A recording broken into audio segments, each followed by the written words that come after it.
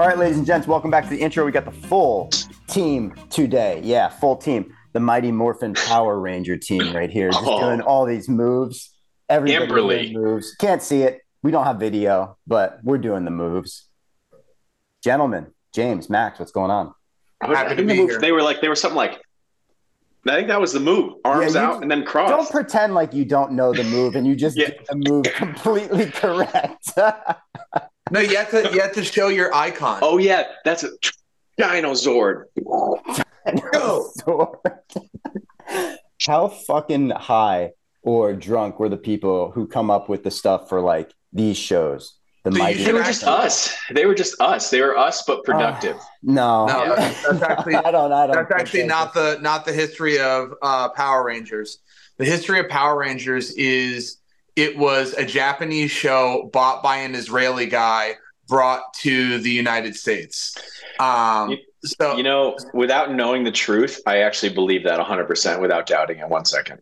There's a really good How I Built This about the creator of Mighty Morphin Power Rangers. So it's good. Done. I'm gonna watch that. I love it. You got to listen to it. But you could watch it too. But it's a podcast. But you could also watch it. There's a couple of shows on Netflix called like The Games That Made Us or The Shows That Made Us. Love those shows. Those are super, super, super interesting. I think I watched one on Super Mario Brothers, and that one was outstandingly good about how Nintendo and the creation of the characters and how much work went into creating that whole concept. It's unbelievable. Well, it was based on a true story, right? Yeah, two brothers, Mario and Luigi, and they were both plumbers. Based out of Brooklyn. Out of Brooklyn, yeah. Yeah. Oh, shit. New York. I saw a pair of where are you guys? What is your stand on spirit animals? Like you see an animal and that's like a spirit, it's telling you something about your life. Where do you guys stand on that? Have you been going on some of the darkness retreats that Aaron Rodgers has been on? Like, I don't even know who that is or what a darkness retreat is. So Aaron Rodgers is the future Hall of Fame quarterback who played most of his career for the Green Bay Packers and recently signed, I think, $100 million plus deal with the New York Jets. He dated Danica Patrick, right? He's getting paid. I don't know if he did. I like that's what James knows. Like James is so up on his TMZ stuff. He's like, oh yeah, he did Danica Patrick in 2020. It's like, well, maybe. Well, Danica Patrick was also doing CrossFit for a hot minute in there, so I think that might be part of James's knowledge of the situation. Okay, so what's a darkness retreat, and where is our stance on spirit animals?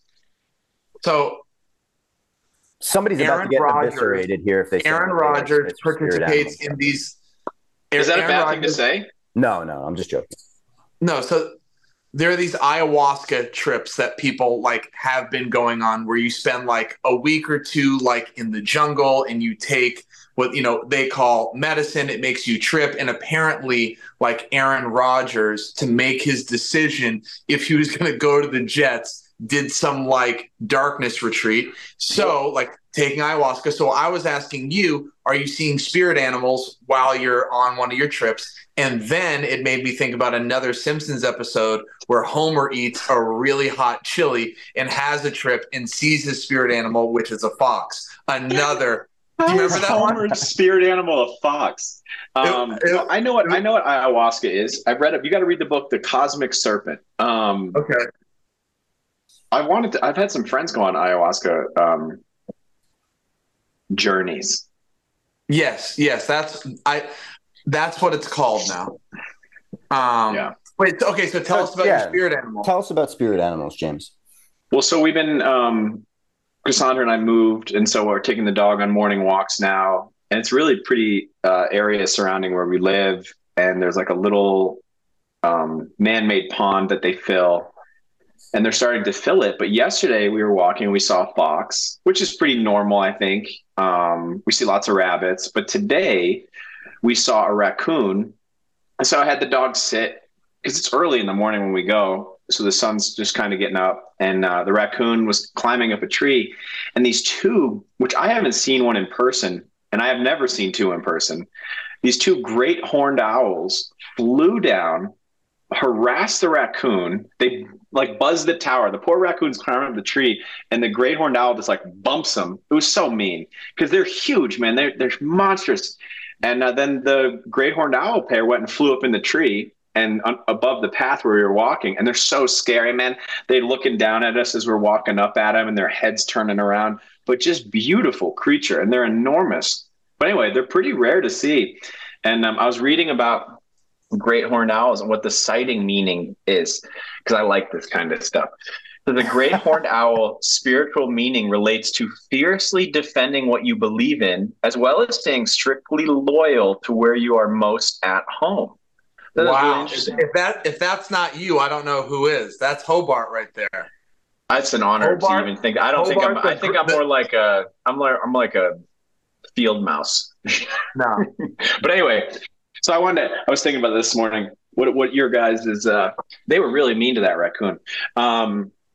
What your take is on spirit animals, and if you have one, but I don't know if is that a bad. You said it's a bad thing to say. No, I was just joking. Was there just meaning behind it? I just wonder. Because I remember a long time ago. We're going to go down the rabbit hole right now. My grandfather, when he died, I constantly would see this great blue heron that lived clearly near our house, and I had never seen it until after he died. So. I always thought that was interesting. It's just coincidence, but still, it's a great blue heron's a beautiful bird to watch fly around too. Yeah, it really is. There's an area near where we live where there's a ton of nests, and their nests can be really high up in the trees. So, you know what? This is now just a nature podcast. So, and I'm here for it. This is really cool because while you were doing this, I was looking up the most loyal animals because I thought that, for me, for a spirit animal, I think I'm a pretty loyal friend. And you are really loyal, yeah. Yeah, so your top 8 most loyal animals: cats. This is like, what's your Patronus? Oh, wow. Even so, that's when we start the Harry Potter podcast, which I'm totally for. So we got cats, dogs. Oh, my mom got a dog too. Sorry, cats, dogs, goats are loyal. Goats, wolves, ducks. Anglerfish. Max is a duck. I'd love to be a duck. How is an anglerfish loyal? Those are the ones with the little dinglies off there. The one that almost ate Dory. Yeah. Remember that? In Finding Nemo? Penguins and swans. Stop looking at me, swan. All right. We need to light some incense right now. We need to have a little... MDB is so mad. No. I love this stuff, man. Let's light some incense. Let's find a little shaman monk to hit a gong for us here or something. Burn the sage. Yeah, we got to do a cleansing. With stuff like this, I don't know. Who's to say that there's not something to it? If it's meaningful to you and it hits you in a way that makes you feel something very deeply, it's hard to say that that's not part of your reality. I think that there's something to, obviously, a human being connection with nature and the environment around them. Now, I think that there are ways to take this way too far. And if you've ever seen the movie Grizzly Man, he takes it way too far. This is a guy who goes and lives in the Alaskan wilderness and tries to connect with grizzly bears and gets insanely, stupidly, and kind of wantonly and recklessly close to grizzly bears over the course of 13 summers. But I'll let you derive. What's the spoiler? Spoiler alert? What do you think the spoiler alert is at the end? Gets mauled by a bear.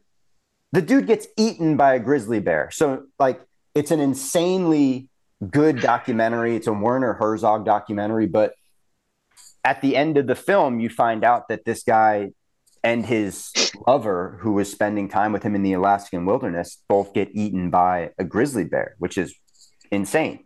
So Yeah, I think that there's something to spirit animals, but if you think your spirit animal's a fucking grizzly bear, you're not going to go up and hug it. Like, be smart about it. Damn. Yeah, So I damn. should. So I just got my backpack packed up. I'm moving out. I told Cassandra this morning I'm gonna go live with the owls. Shouldn't do that. Well, hold on. Living with the owls might be cool. I don't know, man. They are so big, and when we were walking underneath them, it was so scary. Cassandra, I was just watching the owl. I wish we had video on this, but its head was just slowly tilting down, looking at us. And they do. They look like they got their arms all like akimbo, like this, just staring, crossed and pissed. And Cassandra, I was like, it's staring at us. It's staring at us. And she's like, I'm not looking up. And I was waiting for it to just come down and claw our heads up. It's probably trying to think about whether you're a threat or food. Yeah.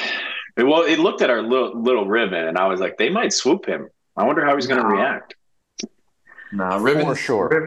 Riven would crush them. Oh man. Maybe. So negative. I committed one of the cardinal sins of fitness yesterday, fellows. Uh-oh. I was putting away a. You did sit-ups with a boner. That's a card.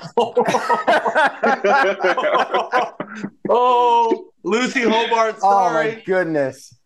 Oh, we might have do you remember when that was a? Oh, that's a different. Well, we won't talk about that. Oh no. Well, we have to talk. We have to talk about this now because that was a that was a thing for a minute during the Fran workout on seminar staff. You'd have people get so excited about doing the workout that they'd be pitching a tent while doing their thrusters. And no way. Yeah. Yeah, way. Well, I've never been. We call it workout induced turgidity. Wow, I've. All right, what's the cardinal sin? We got to move. We got to move on from this fast. This is going to spiral. All right. So what's the cardinal sin? That was in fact why they changed the level 1 workout from Fran to the 21-15-9 thruster and burpee. Excuse me, 15-12 thruster and burpee. No, it is not. We're moving on from this. Snapped it right off. All right. So James is ready to move on. What's the cardinal sin, MDB? Oh, the cardinal sin is so I always thought that you would completely lose a finger when you put away a 75-pound dumbbell in the Rogue iron dumbbell storage and you miss and you hit your finger underneath it. Turns out it just bleeds and hurts like a motherfucker. But yeah, I was super lucky actually because I thought I was going to look down and see half my finger. I was doing a workout yesterday and just got a little lazy or careless when putting away the 75-pound dumbbell. Had one hand on the edge of the whatever they call it, the storage, the iron storage finger guillotine, whatever Rogue was creating there. It's the most. Can we put a sharper edge on that, please? Can it be sharpened like a blade, please? And can we also appreciate MDV's flex of using a 75-pound dumbbell? Yeah, for sure. I do appreciate that. You're like, well, I was using a 120-pound dumbbell, and then I went ahead to rack it. Super specific. And I threw it up in the air, and I was juggling it. Yeah. I was using 2, both in the same hand. No, I put it away carelessly, and the back end of the dumbbell just smashed down on my finger at full force, and it fucking hurt. Really. How about when you're stacking plates on like one of the wheelie things, and then you get like a little piece of your thigh, like you're a little too close, and the plate comes down and it pinches? Has that ever happened to you? Pinching your fingers between plates is not your finger. Like it catches, like if you're standing too close to the stack, it's just like maybe like pinches like some skin on the belly or the leg. Yes, that's a bad one. I had a buddy once, and he was sliding a 2x10 into the back of a truck, and he slid another one on top of it and dropped it, and it pinched his belly, and it like cut a hole in his belly. It was so gross. No. Yeah, I think about that every time I put plates away. You know what I hate is one time I dropped a plate straight down, and it bounced. I just had my hand hanging by my side, and it bounced up and jammed my fingers. I was so mad. Like, you know how angry you get just at the object? Like, you're not angry at yourself for being stupid. You're just like, this plate hurt me. I was so pissed. Wait, so yesterday I took my Massachusetts gun safety class because I wanted to learn about guns. I thought that's something that I should learn about. And the guy said he was teaching us how how to rack it, and he said, you never want to get your thumb close to I forget slide. what it's called, because one time he saw somebody who like racked it and like his finger was too close and it came back and snapped his thumb into that area, and he was like, he's like the whole thumb just exploded, like, which I did appreciate about the course. There were a number of scared straight moments, and it was really, really effective for me. Like I will listen a lot when you tell me about like some gruesome type of injury, even if it's not real. It's like this one guy, I'm like, not going to be me. So I made sure I paid attention. Anyway, I took that class with Harry Pally. Did Harry teach it? Nope. No, could have. He didn't. He probably could have. Yeah. There's a video that's gone around online about these people are taking a gun safety course or being introduced to gun safety at a firing range, and the instructor is showing them how to use a revolver in the range. And he's like, I'm fucking cracking up thinking about it, because he takes the revolver like super close to his face. Then he's talking to them about the mechanism, whatever it's called, the hammer at the end, and it fucking goes off right in this guy's face, and he shoots the revolver into the ceiling, and everybody around is just like astounded at how dangerous it looks. And when you're watching it, it looks so dangerous, and the guy tries to play it off like nothing happened. Oh my goodness. Anyway, what do we got on the fitness side of things today? Hold on. I got to talk about this one time. We were front squatting with bands one time at CrossFit New England. Wait, dude, I hate band stuff. Wait, man, I saw it. This is the week that I met you. This is when you took me through elements. I remember. You were wearing sandals. Go ahead. Is this when Cheryl blasted Caitlin's foot? No, but that's another crazy story. All right, go ahead. So we were front squatting and going through this phase at CrossFit New England where everybody was trying to get really, really strong. And I remember I was front squatting with like Hamill and whoever else, and we had bands attached to, I think they were attached to the bottom of the rack with either pins or attached to the bottom of the rack with dumbbells somehow, but the barbell was loaded with bands and then loaded with plates. And there was a lot of tension in the bar, but you were still able to move it up and down.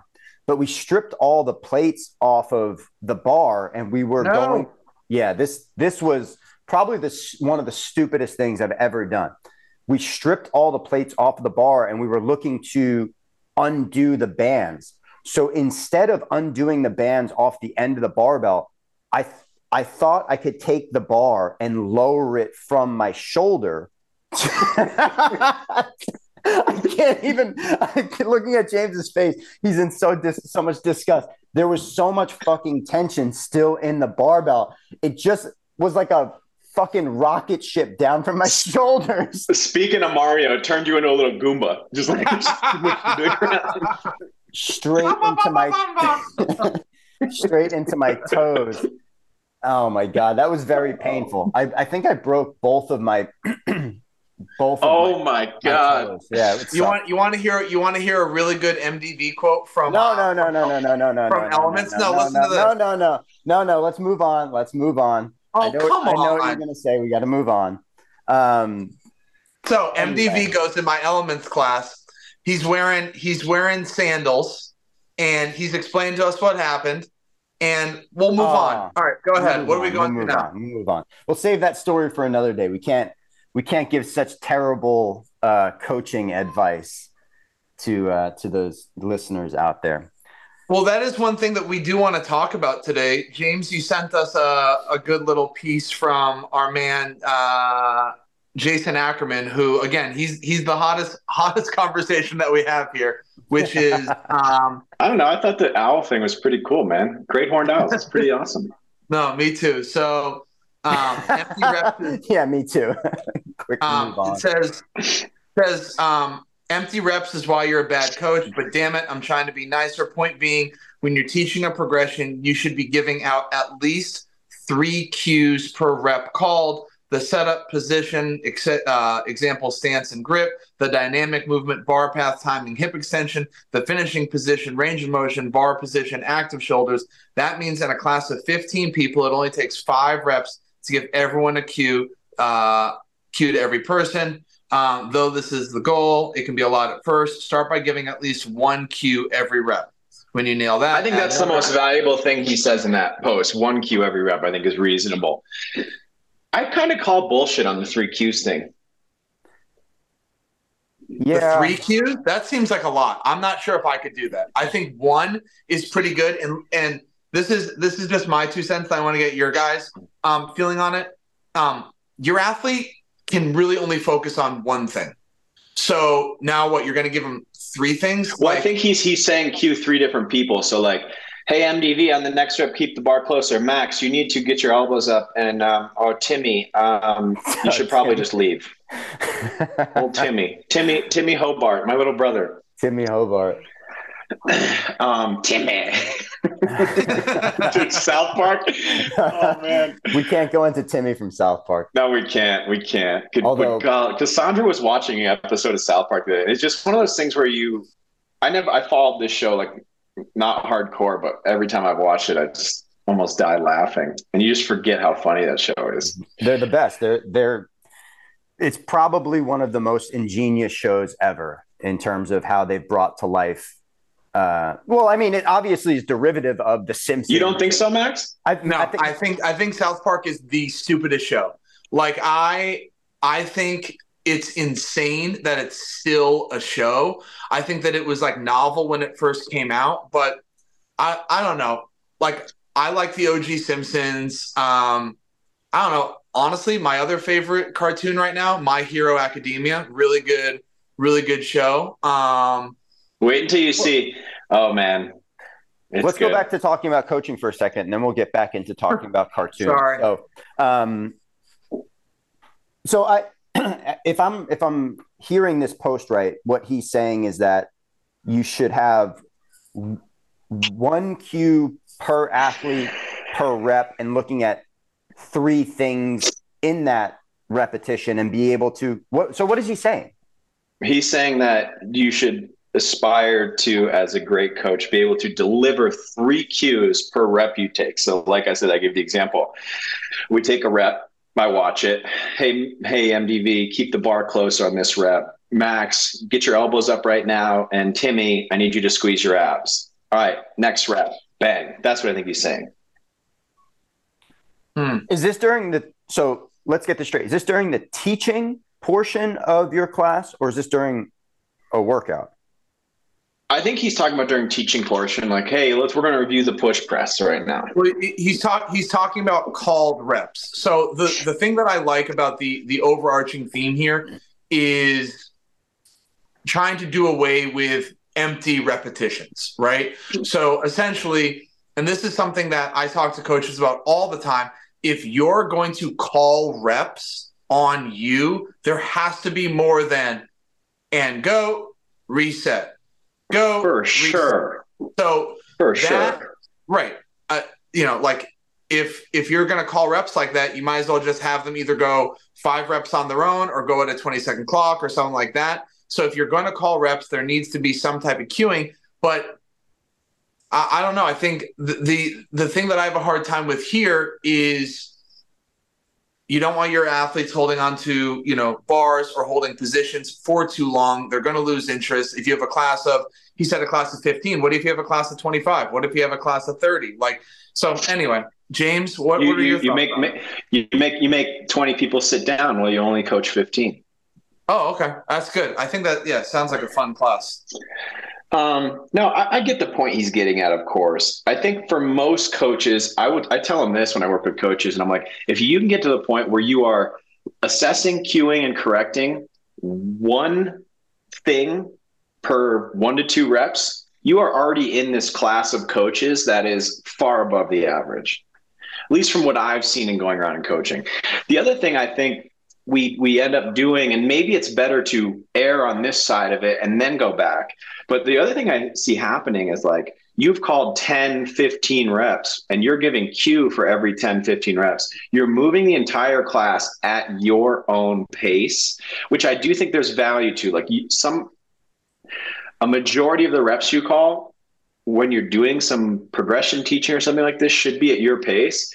But I think if you're not taking the opportunity to like, hey, I'm going to call 3 reps. And once I get through those 3 reps, hey, I want you guys to take 5 reps on your own. Right? Because then that allows Sally in the back, who's an advanced athlete, to move a little faster. And that allows, Max, who's brand new, to maybe move a little slower. I think you have to have a balance. I think you need empty reps. And if by empty reps, they mean reps where you're not like leading and cueing and correcting, you need a balance of reps where you are controlling pace and cueing, as well as just letting the athletes move on their own for a little while. I agree with that. I think if you cue and correct every rep and call every rep in a warm-up, I'm bored out of my mind. I'm probably not going to your class again. Yeah, for sure. And we're also talking about a time period in class in which the goal of what you're doing is to get these people ready for whatever movement that they're going to be doing in the workout, and then coaching these people with load and speed and volume at that point. So when you're teaching or breaking down a movement, at least in my opinion, yes, you want to have a defined focus. Yes, you want to maybe highlight some of the points of performance during your demonstration. Depending on how the movement shows up in the workout and the loading and this type of stuff, you have to make the decision about like what you're going to focus on. But also, I don't think there's anything wrong with like calling reps for your athletes, and then maybe even calling a few where you don't necessarily say anything. Like you just let them feel the movement for a little bit. Like this rush to over coach and over correct every little thing that happens in a movement, I think is a miss in the opposite direction. I know what Jason is trying to say here. I know he's trying to say that you should be giving your athletes feedback on their movement, and that you don't want to just mindlessly call repetitions. Go, go, go, go. I get it. But on the other end of the spectrum, overloading your athletes with too much stuff, or pausing them every 2 seconds, or, having them hold positions kind of just to hold positions and, give them multiple cues per rep is not necessarily the way that I believe it should go down either. There's definitely a balance. I'm erring more on the side now of focusing more intently on the piece that I want to focus on, and then letting the athletes move and figure it out. And then through the coaching period, kind of get them more refined. Yeah. So MDV, I think you're spot on. I think we're all kind of in agreement here, but I'm going to give an example of this week we were teaching the strict press, and what I wanted to see from my coaches where I wanted to see 3 sets where athletes were doing 5 reps on the coach and 5 reps on their own. And I wanted the coaches to give one focal point for each set of 10 that they were going to do. So big shout out to MDV. You used to tell me that the strict press was like you were a broke college kid and you're trying to squeeze every last bit of toothpaste out of the top. So we started by you're like rubbing it against the wall. Yeah. Rolling it all the way up from the bottom. Yeah, you were so broke, and then at the end you cut the top off and scoop the toothbrush in there, and then the last week you mix it with a little bit of water, make a little slurry, and you're good to go. I literally did this the other day. Yeah.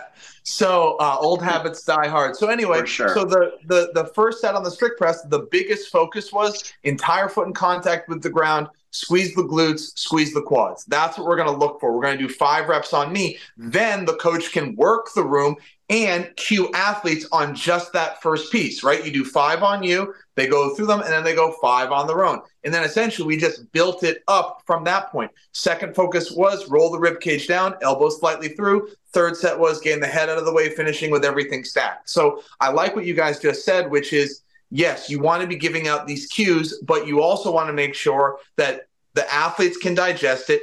And MDV, I love what you said. Like, there is a time and a place to hold people in positions, but if you're just like holding somebody in a position for 30 seconds while you're giving like 7 other people cues and this person's just down there dying a slow death, it's like, that's a huge miss. So there really is this it's a hard balance to strike between, wanting people to move well, but also wanting people to have a good time.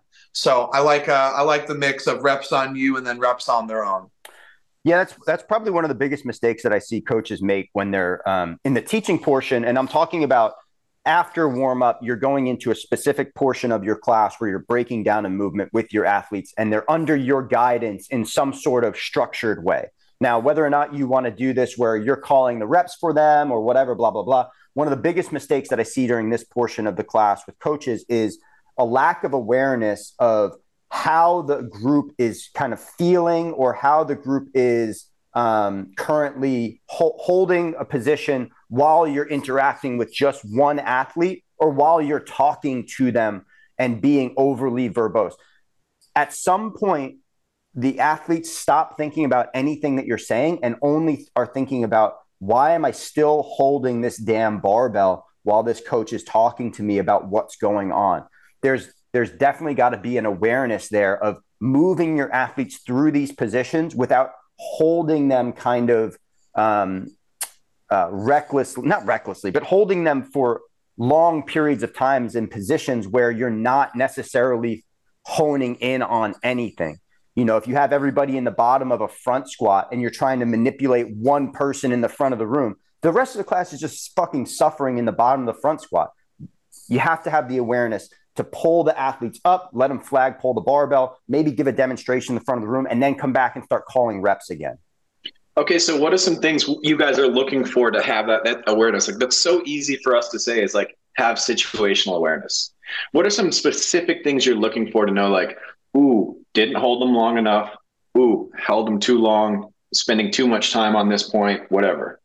Well, here's a really easy one with any barbell warm up, or like you're having people move through a barbell. People are putting the barbell down before you're done. So here's the deal. If you're taking somebody through a barbell progression and you've got your Jason Ackerman 15-person stud class and you got 3 athletes that are putting the bar down because you're taking them through 10 called reps or whatever, it's like, well, maybe I should be doing 5. Like that to me is like a telltale sign. This is kind of overarching theme in anybody's class is, are your athletes participating in the class? Like, how many athletes are pretending to tie their shoes? How many athletes are going to get water, use the bathroom? Are they engaged? Are they actually doing what you're asking them to do?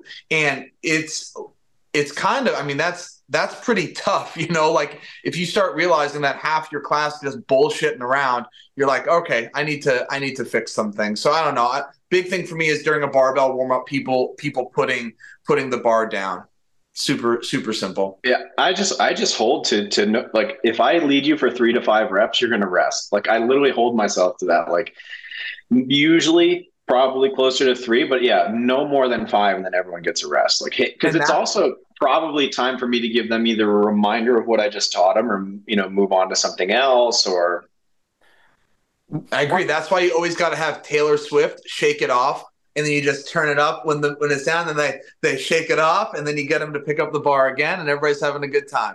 All right, MDV, sorry about that. What were you going to say? No. I love me some Taylor Swift. One of the things that I think coaches should be aware of is how they're positioned in relation to the athlete that they are talking to or working with and the rest of the group. So one of the things that I try to never do, or if I see a coach doing this, I try to always have them correct it, is never have your back to the vast majority of the group. So if you have your athletes lined up in 2 or 3 lines or columns or whatever, and you're only working, let's say, within the first couple of athletes in the front of the room, don't have your back to the 90% of your athletes behind you while you're working with the athlete who's in front of you. Manipulate yourself or change your position so you can get around the athlete. So you're looking at the athlete you're working with, but also looking at the entirety of the group. You never want to have your back to the majority of the participants.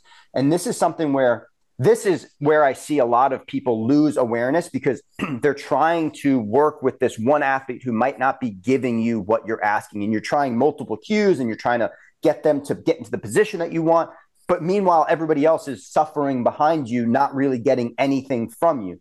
So I'm not saying don't work with athletes on trying to change their position. Just change your position in relation to the athlete. And then when you see, it's or a couple of seconds have gone by and you haven't given anything else to the rest of the group, have everybody stand up, put the barbells down, give them the rest that they probably need at that point, and then make your point to either the entire group or make that point one-on-one and then move on. So really, really good point there about how to position yourself in class. I always talk to coaches about like you're a coach in the NFL. A coach on the NFL works the boundary really well, right? But they're, like you said, there's never their back to anybody on the field, right? So they're always positioning themselves in a way that they can see what's going on in the action, but they're essentially like straddling that line. So that's actually what it's like when you're coaching in a room, right? You should be able to do that. And the other thing to think about is how you are cueing people in a large group. You're probably not doing a lot of tactile cueing during this portion, right? You're probably doing a lot of auditory cueing, right? And even you're probably not doing a ton of visual cueing either, unless it's really, really quick, right? Like if you have one of these larger groups, to all your points, you're probably not going over there and working with James and like, giving him this tactile cue of lifting his elbows or pushing the knees out, whatever it is probably something like, hey, James, elbows up a little bit higher. And again, it's like, can you give it in like 4 or 5 words? Because other than that, like you said, people are just suffering and they're losing interest. Like I know for me, if I'm being choked out by a barbell and it's not Friday night, it's really not going to feel great for me, right? So my big focus is to make sure that people are staying with me. I don't want to lose people. Safety word, pineapple.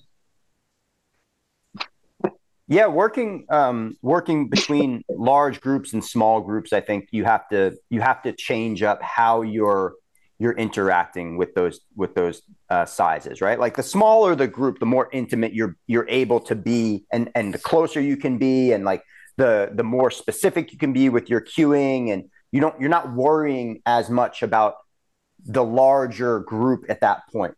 When you have an extremely large group, you have to pull back a little bit more, think a little bit more generally about what you're going to deliver to these athletes, and then deliver it in a way that as you work around, you're working kind of in quadrants in that large group. Maybe you start in the first quarter and then you move to the second and the third and the fourth, and you move around the room that way.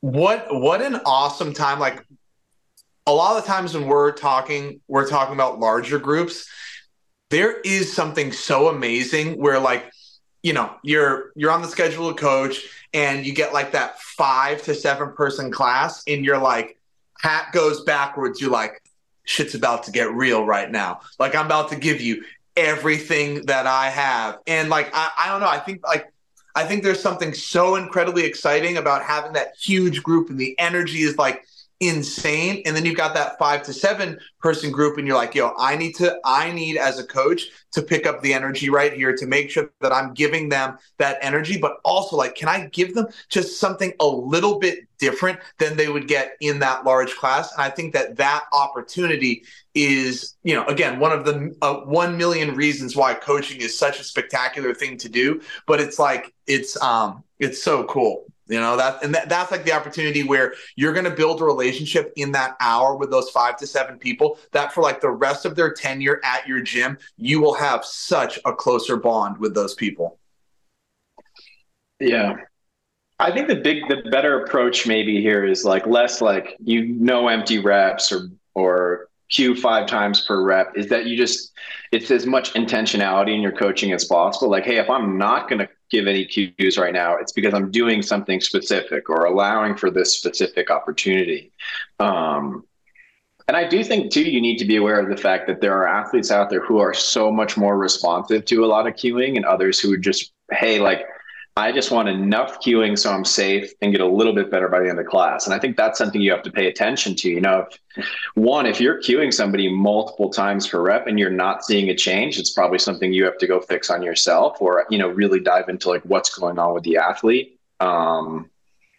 That's a really and good also point. giving yourself enough time to assess what the heck went wrong. But I like that idea. Yeah, I like saying, like, if it's a class of 5 people, like everybody's going to get the a la carte meal. Like they're going to get their own special little custom made suit for that class. Like it's just going to be so dialed in. Whereas in a bigger class, you are getting something a little bit more, I don't want to say generic, but it's a little bit more general across the whole class. It has to be. You have to be at that point because you're looking at a logistics situation. When you are faced with a class, let's say your normal class size is 15 athletes. And we all agree that if it's below, 7 or whatever, a really low number of athletes in your group, you're able to give a much more individualized experience at that point and deliver a class that feels very, very personal to every single athlete that's in the room. Now, let's say you're able to still do that at 15. That's awesome. At 35, 40 athletes, let's say you have this huge hero workout that you're running. It's just not possible to do that with just one coach. And a lot of the considerations at that point might not necessarily, the top considerations are not always specific to movement related items. You have to start thinking about equipment. You have to think about space. You have to think about logistics. You have to think about timeline much more. Yeah, for sure. If you have those types of groups in front of you, those things become the primary considerations. How am I going to move this large group through this 60-minute timeline and do so in a way that everybody gets a really great workout, everybody stays safe, and they learn a little something about what's going to go on today? Now, you should be doing that all the time, but in a situation where you have a large group, the considerations for safety and logistics are much higher on the pecking order. Safety from a standpoint of, like, you can't have athletes doing movements where they're obviously going to interfere with one another. Not talking about safety in concern to, like, how the athlete is moving through the range of motion. Obviously, safety is also always a huge issue. No, I think the beauty of it is both scenarios have great value. And honestly, like your hope when you're running group classes is that the same way that you're varying your workouts, there is a varying class experience. Like as your programming shifts, so too should the vibe of your class and the way that things are being run. Like I know we had a whole discussion about, like, not for time stuff. And, again, we all had different feelings on it, but during the week, there has to be a different feeling to the workouts because it's not like every day you're going hard in the paint and doing the workout the Chief, which is definitely a top 1,000 workout. I might do that today. Tip-top workout. I've been thinking about what workout. Cassandra the other day was like, I want to do an easy workout. And she just did Linda. She makes me feel so inadequate. She said, I want to do an easy workout. And she's like, I just want to get up and move. That's my wife, man. She's a beast. Wait, James, was it? I want to do the Chief. I think I'm going to do the Chief today. James, okay. If you do the Chief today, we need you to get confirmation from Mr. Josh Bridges about what his score was on this workout, because I remember Josh Bridges might have done 7 or 8 rounds of the Chief every single round. And I think Josh, because we did it with him, we did it together at Reebok once, and I think he had like a 40 round or high 30 round Chief. So insane. The Chief is 5 3-minute AMRAPs separated by 1 minute, right? Yeah, for sure. And what are the 3 movements are? 3 power cleans. Power cleans, push up, air squat. Yep, 3, 6, 9. Damn you fine. 3 power cleans, 6 push-ups, 9 air squats. And the power cleans at 135, 95. Yep. Yeah. That's fucking astounding to do 7 or 8 rounds of that workout every single time. But that's a great workout for him. A lot of workouts are great workouts for him, but that's a particular. The simplicity of that workout. And then this week we did Barbara, and the movement that I was humbled by the most, sit-ups. Oh my God. Like, first off, love that workout. Classic. I got into the second round of sit-ups and I could start to feel my abs cramp a little bit. I was like, all right, well, here we go.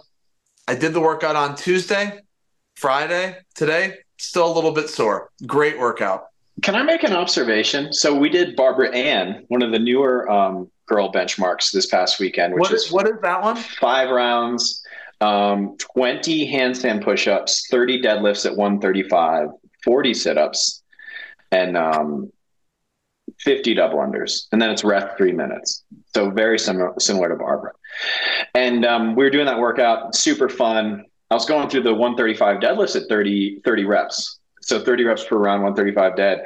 And I finished that workout and I was like, one thing we used to do very often in CrossFit was like lighter weight, simpler movements, higher rep, like big sets, 50s, 40s. And I feel like that's something I've seen slowly kind of die out in programming. And I don't know why. My hypothesis is probably that like once you learn how to do a muscle up or a handstand push up, you're just going to live your world innate, 2, 4, these small, low rep, high skill workouts. And I was like, there's just something so like my grip was sore from that workout. Like my shoulders were really sore. Like I was sore in a way that I hadn't been in a while. And I was like, I think some of our programming in CrossFit has really lost the art of how to do high rep volume well. Yeah. How about the workout Dork?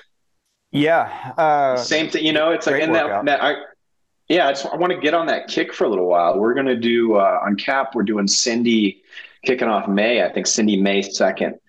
And I was just looking at some old CrossFit.com workouts, and it's like, 95-pound barbells, front squats, 40 reps, how about 40 push-ups. I missed some of that simplistic high rep volume stuff. Hold on. How about Badger? Hold on. So Badger is one of the toughest workouts in CrossFit, I believe. Badger, 3 rounds.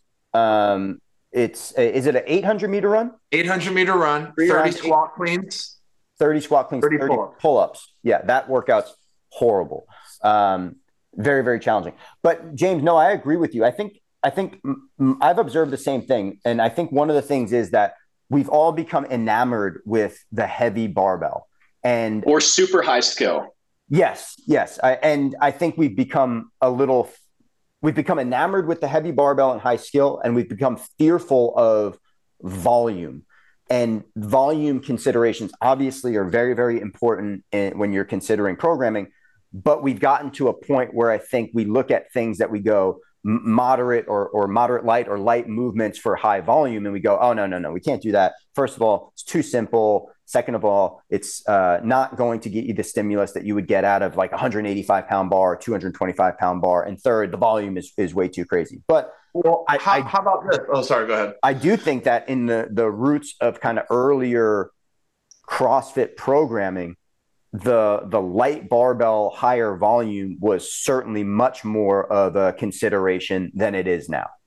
Well, the other thing that James just brought up is you live your life innate, which is a spectacular hero workout, pretty fucking comfortable.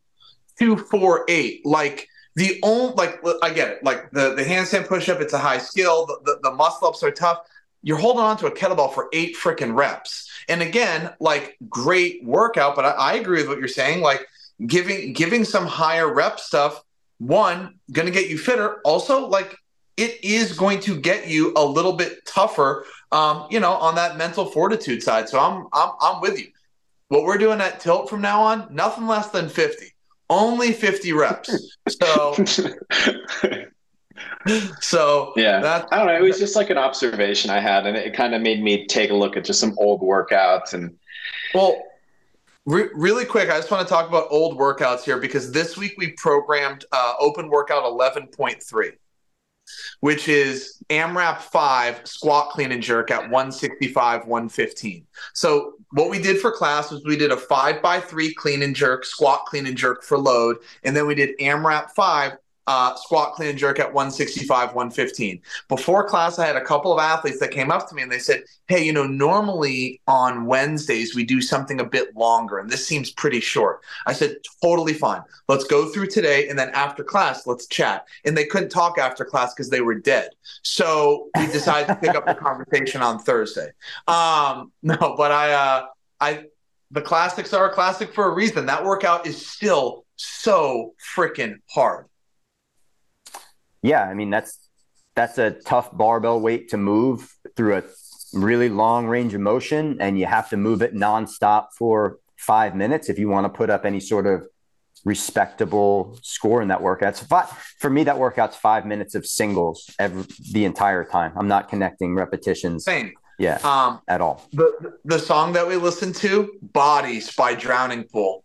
Repeat. That's it. You just got 5 minutes of Bodies.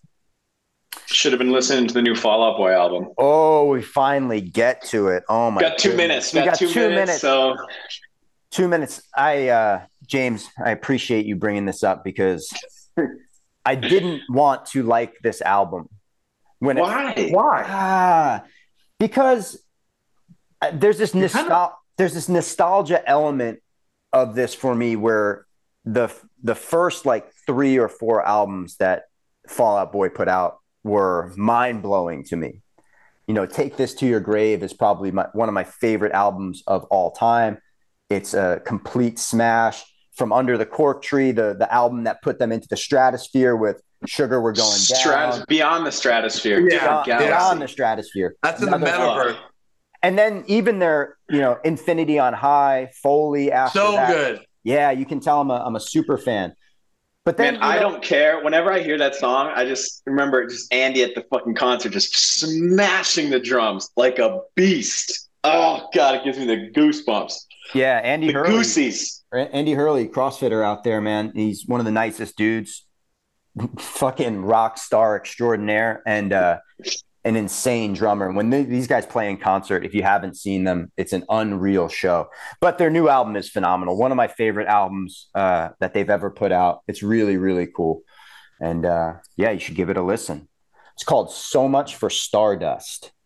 I